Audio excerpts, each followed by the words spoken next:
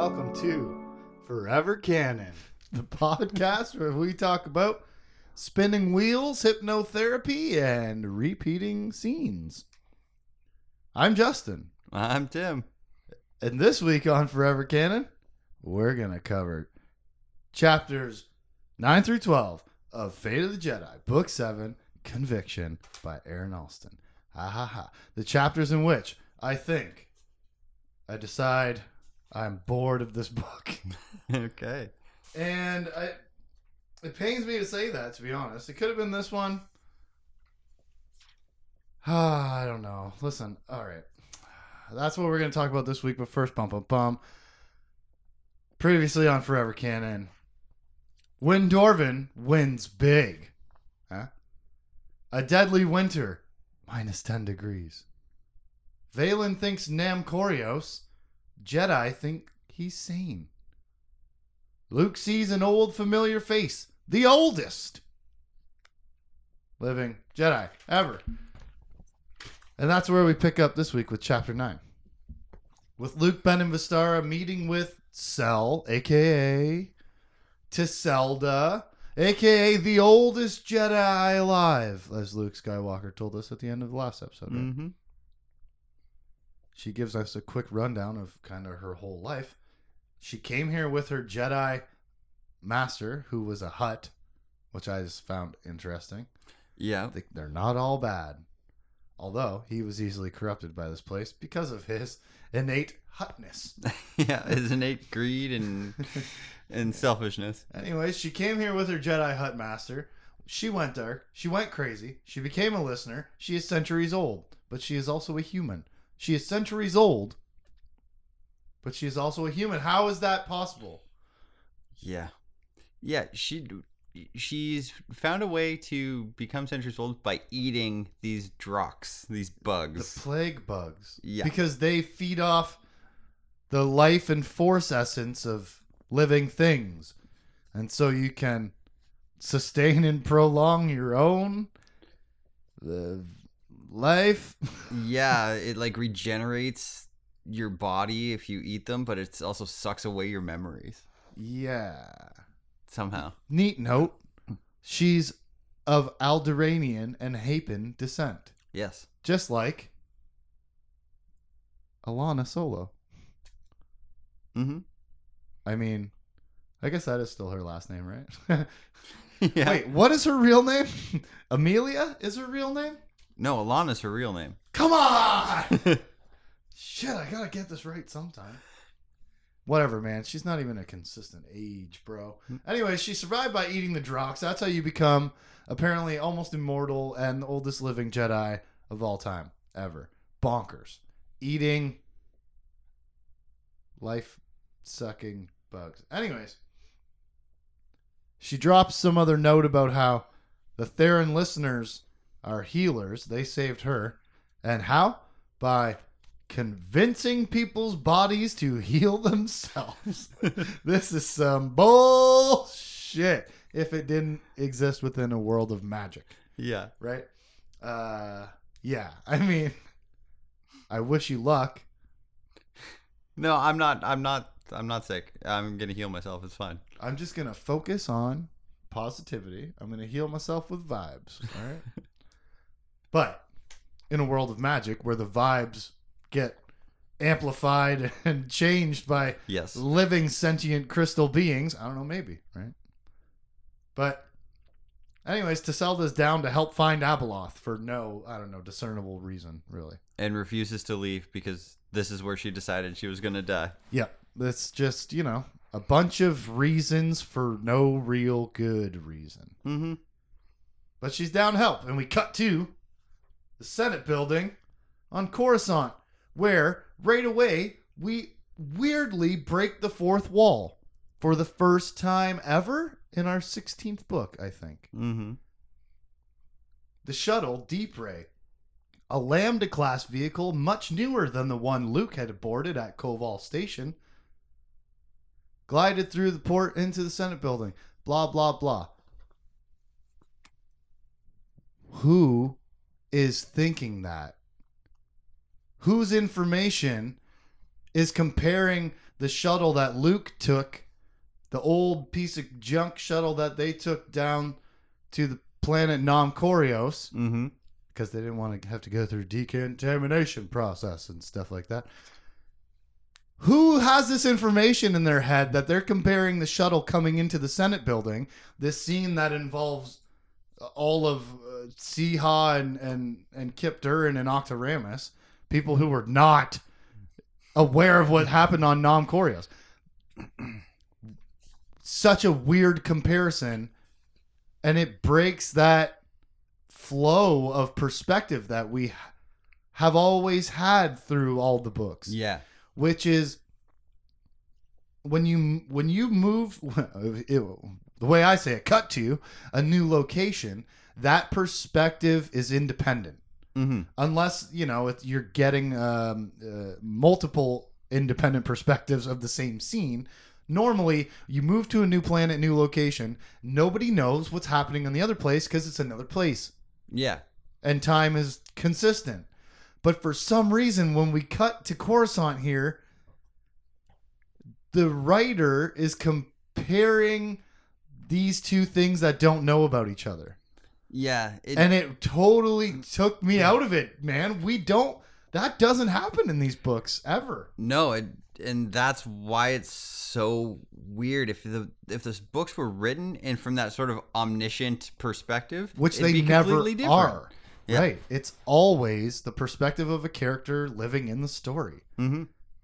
But now we get this God level pullback of like, I saw what happened on Nom Corios, and here I'm looking at Coruscant too. What? Yeah. The only people who saw that are us. Mm-hmm. And now it's our own perspective telling us what's happening on Coruscant. It really, really whacked me, dude. And it shouldn't maybe have, but this break of perspective, this break of consistency was absolutely jarring. Yeah, it was. I I right noticed. away I was like, who is making this comparison in their head? Nobody. We were the only ones that saw that. Anyways, whatever. Back to the point. We're at the Senate building, Coruscant, where Seehaw watches Dala receiving Dorvin, Jackson, and Bramson. All these names that we know of people that we know, right? Mm-hmm. Win Dorvin, not Senator Dala. Oh my God, Chief of State Dala's right-hand man. Jackson and Bramson, bad guys who attend costume party and pretend to be good guys. One of them is a senator, and one of them is the head of the military or something. Yeah, some general or something. Yeah. All the other hostages are departing. Seehaw fake blows an engine on her ship to buy time in the docking bay for Master Durin and Master Ramus to eventually infiltrate the Senate building. Oh, my engine blew up. I swear. I need time to stay here. And then she like flirts with the mechanic and stuff. Gets a date She's out of like, it. Can we go on a date? And she's legit about it, right? Yeah. She's not doing the Vistara thing that we kind of got used to for a while. The femme fatale trick. She's not trying to get information out of this guy. Or maybe she is. Or maybe she also likes him. Maybe it is a mirror of that Ben and Vistara relationship. And let's keep track of how that pays off. Yeah. It's not. I don't know if it is. Chapter 10. Obridigar's Simulator Palace, Coruscant. I didn't know how to say that one. No, I didn't even write it down. Obridigar. The what? Anyways. Some guy owns this palace Yeah. that you can make believe. He sure do. Or it's like three names together like a law firm. like the Tandro Arms. Yeah, Tendrando Tendrando, Arms, yeah. which is so bad.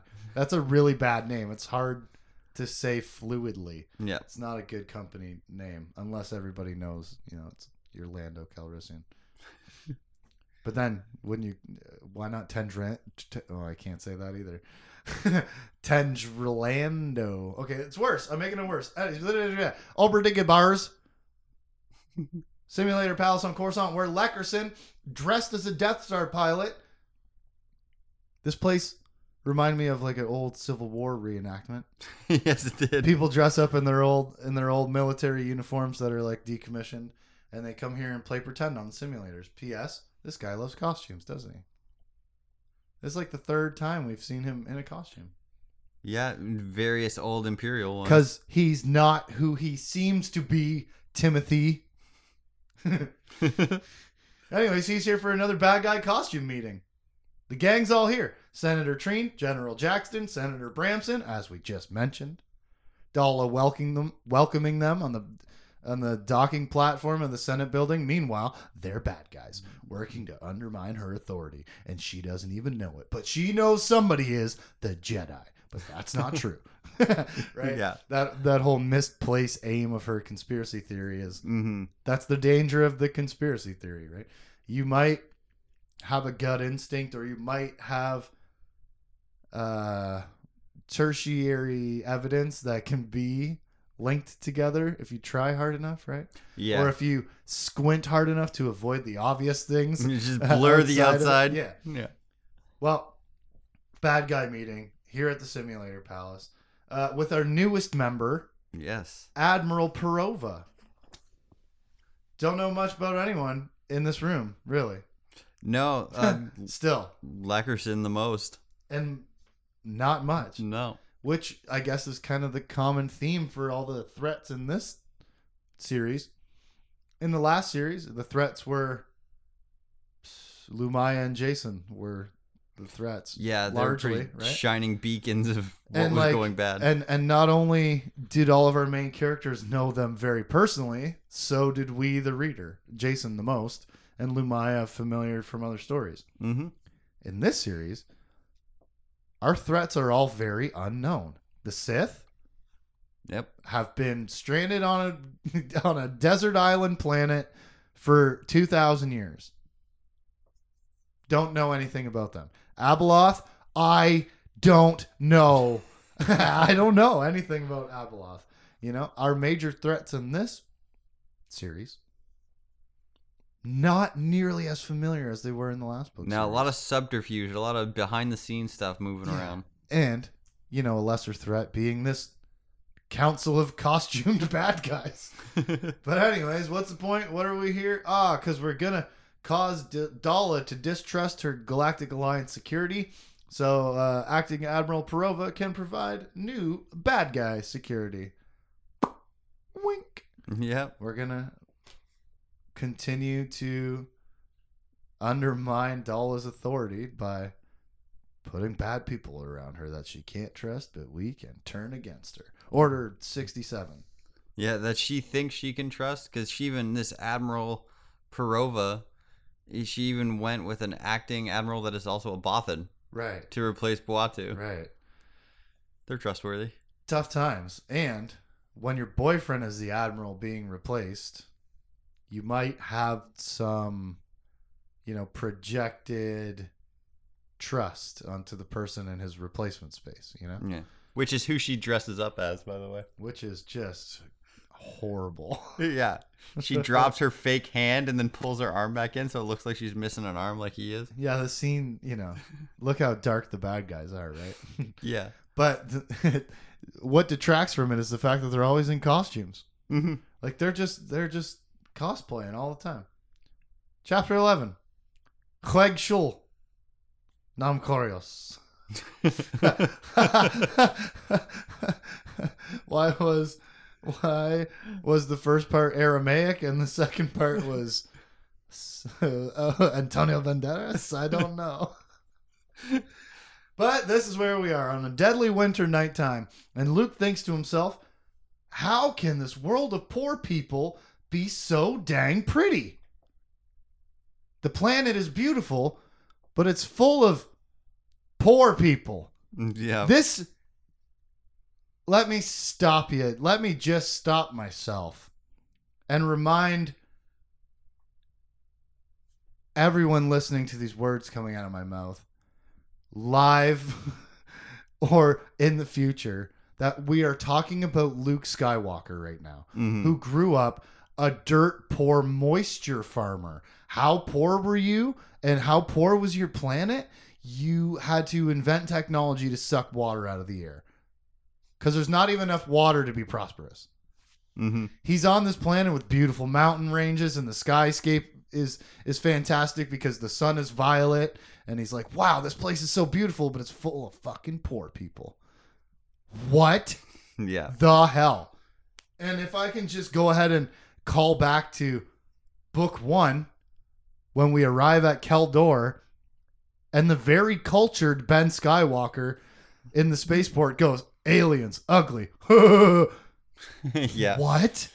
Why does Aaron Alston keep writing these Skywalkers as untraveled, uncultured swine? Ben's laughing at how aliens look. Luke is shocked that a place can be pretty and poor. When you write these traits into heroes where they don't belong, Mm-hmm.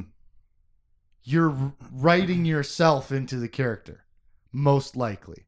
Yeah. Because that is not a Luke Skywalker trait, to belittle anything, Yeah. to misjudge the beauty of a place, or to underappreciate the people that live there and their hard scrabble survival. Maybe the ugliness of the bug plague can put you off, right? But Absolutely. why? This is Aaron Alston telling on himself, Mm-hmm. right? It's telling on himself for maybe being xenophobic and maybe aporophobic. I didn't make that up. That's really what it's called. Being afraid of poor people.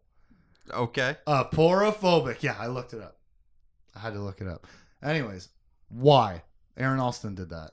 Not Luke Skywalker. No. Ben Skywalker probably didn't have that thought in the spaceport.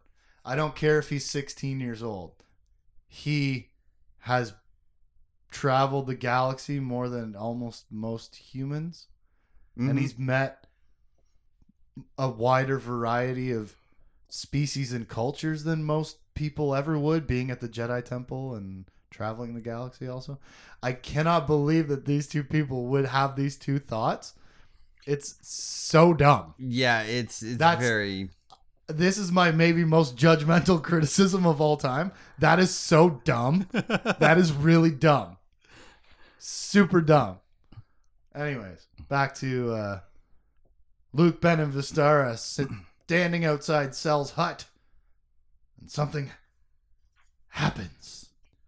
Then it was on them, under them, through them. A blinding flash of light and a tingling throughout their bodies as if each had accidentally brushed a high voltage line.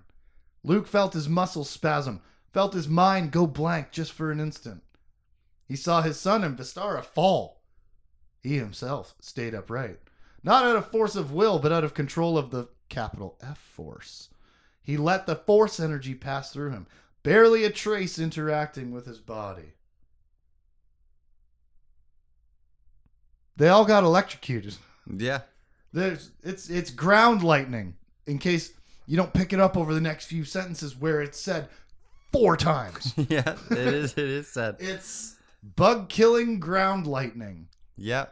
so that nobody gets the bug plague where they burrow into your skin and multiply and eat you from the inside out and turn you into a desiccated husk, unless you control them with the force and feed off them and become eternal. I don't know, different ways it can go. Yeah. But ground lightning, said so many times.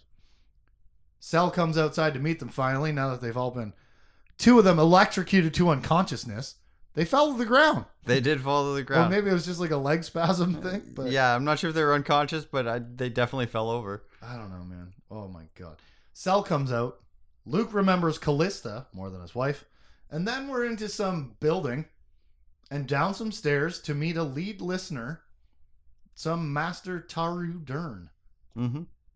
Gonna convince somebody's body to heal itself down here, as these Theron listeners do. Yeah, because Luke wanted to learn more about their techniques. Oh, we did it. We did it again. And apparently back in the day, Luke had promised to free stolen crystal slave people. And he did back when. He actually did. Recovered most of the, I'm assuming, very technologically valuable sentient crystal beings. You know, like, imagine what you could do with that technology. Yeah, like they were using them to put in like R2 units and stuff like that. They were turned into into technological components in a even more horrifying than normal form of slavery. Yep. He managed to retrieve almost all of them, though. Never got around those slaves at home on Tatooine, though. Hey, no, never got back there. He didn't promise to free them. Want to know why? Because they're poor. Anyways, Luke goes down the stairs, and there's a nubble. There's another troubled girl down here. And like, we already had this in this book, man. We did it at the beginning of the book. They went to the space station before they came down to Nam Korios, and there was a sick girl who needed Luke Skywalker's help. And he pulled the bad force out of her that Abeloth put in there. And now we go down some stairs again into a room with a sick girl. Mm-hmm. Like, man, we did it. This is chapter 11. We did it like 8 chapters ago. Mm-hmm. Not a book ago or 2 books ago or 3 books. We just did this. We already did this, except this is a little different because there's bad dreams of tomato soup. Which of course is space potatoes. Like, we already did this, man. Master Taru is going to teach us a SIL technique, though. Force power for healing memories. Yeah. Madness. Mind manipulation. It's like, yeah. You know what it reminded me of? It sounds like a root canal. Mm-hmm. Where like they're digging through this memory vein to clean it out, surround it, and extract the badness to avoid all the trauma. What's wrong with this girl? She just got married and moved into a dude's home, and apparently he must have made tomato soup, and she started having PTSD flashbacks to like this crazy time that her and her mom and their pet Koopa got on top of a hill that collapsed because it was actually a den of Drox that had been hollowed out like a frickin' tooth that needs a root canal and that has an infection inside that rots it from the inside out until it collapses like my tooth. Yeah, I went through that recently it's too. So bad. Anyways, this imagery is kind of in its own echo chamber. Mm-hmm. You know, like we need to mine the vein of this memory to clean it out.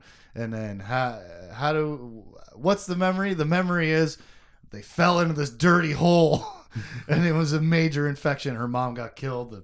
The pet broke its legs and died. You know, that was the whole problem. But it's okay though. Because these SIL techniques that they're doing, remember how we weren't allowed to use the Force? Well, this mind veining, memory cleaning is a SIL technique that's been taught to the Theron listeners by the Crystal people, who I can only picture as Final Fantasy crystals. Mm-hmm. Right? Yeah. They must be that smart. It's okay to use this technique because this turns into ground lightning and not evil storms up overhead, right? Yeah, it's okay to use the Force. It's a bunch of just bullshit. Yeah, when it's this group's if you use Force. it the way that the crystals allow, then it turns into bug killing machine, ground lightning. And if you use the Force in unapproved ways, it turns into people killing, winter storm time or something. But it begs this question. Who just did what before we came down here that got everybody electrocuted? What SIL technique was being used a few minutes ago when we started this segment? Well, because they all got electrocuted, right? Yeah. And this girl is in like stasis almost. It sounds like she's like laying on a geode clamshell too. Yeah, and but she's you're right. He has her hypnotized. That's the word. Because it's freaking it's hypnotherapy. That's what this Force power is. It's Force hypnotherapy. I'm going to put you to sleep so you can tell me what your most traumatic memories are, and then we're going to use magic instead of we're going to suck them instead of psychological healing. Yeah, we're going to use magic healing. And so the best way to do this is to have this girl relive her most traumatic memories, but in space magic. So Luke, Ben, and Vistara can see it all reflected in this crystal geode that she's laying on, right? And right about now, I stop caring about this book because I feel tires just spinning in the mud doing nothing. We already had this scene with a sick girl who needs all the men's help to get better. And you're going to learn a new thing about a new thing when you reach inside and then take the thing out. This is red flags for me, man. And I'm losing interest in this book again. Just like I did with book 4. Book 1 was cool because it was all brand new. Yeah. It sets its own pace. Book 4 went back to not talking about the main villain that we established in book 3. So that was whack. And then stayed all on Dathomir kind of just teaching people to get along. Yeah. And now we come here and we've twice gone down into the cellar where there's a sick woman who needs our help. And it's okay. It's in and of itself, the scene is interesting. Yeah. But like we just did it. Yeah, and maybe without the dream sequence. The only difference is that here it specifically points out that Luke's done something very similar in recent memory. He does point it out, so maybe it's just but like set the scene differently. Don't go down into a lower space. That's a dark, contained space to do this healing thing. Do it somewhere fucking else. Don't. Hey, how many times is Aaron Alston just going to go down into a cave to do magic? Because that's all we did on Keldor. Dathomir was up and down hills, okay? So outside caves. And then now we're just down a turbo lift, down a flight of stairs. It just feels so freaking samey, man. Yeah, it's very repetitive. It's stale, getting stale. Yeah. Chapter 12. Force power time. The girl fell into a Drock nest with her mom when she was 5 years old. Luke and Master Taru slowly lasso all the associated bad memories and pull them out. Why heal when you can delete? It's terrible advice for real life people, but here we are in Magic World. You can't just delete your bad memories. You must become stronger through them. Yes, confront them. In real life. But, here we just erase them with the Force. These human experiences, though, are too important to be allowed to just dissipate like the cloud of light and dark energy that we saw the first time we went downstairs. This time, the things we pull out, we have to take into ourselves because they're too valuable. All these memories add up to making a human experience. Right, so argument to leave them in there. Yeah. But nonetheless, we're taking them out. And so when we do this, we have to take them in ourselves. Luke says, no thanks. Yeah, Luke's not doing it. He's not having it. Nope. He's got too much on his mind already. Yeah. So Master Taru takes on her trauma and then is abruptly hit in the face with a flying data pad. Dun, dun, dun, dun, dun. Force storm! And down here in the cave. And apparently, it mostly affects electronics. Not at all suspicious or strange. Yeah. Chaos ensues. Self-igniting lightsabers, flying computer screens, exploding blasters, tornado of doctor's tools. Weird stuff, man. And cool Luke, Ben, and Vistara team gets up to some cool stuff. Yeah. The teenagers, there's this one house that's like, remember we spent a long time, a lot of paragraphs talking about how the these architecture. people in the windy place build their houses on stilts because reasons. Well, here's a house blowing off its stilts in the wind of this crazy force storm, and the three of them as a team again, and it's awesome. Ben and Vistara do synchronized flying barrel roll jumps through the viewport windows of the nearby blowing away home. Also, Luke bangs his head And his knee still hurts. Yeah. And he does other cool stuff too. He saves people. But like, all right.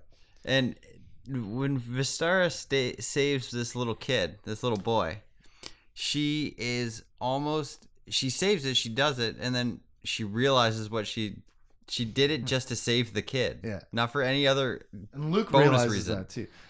The whole thing is the house is blowing off and they got in there to save. Luke can feel Yeah. family in there.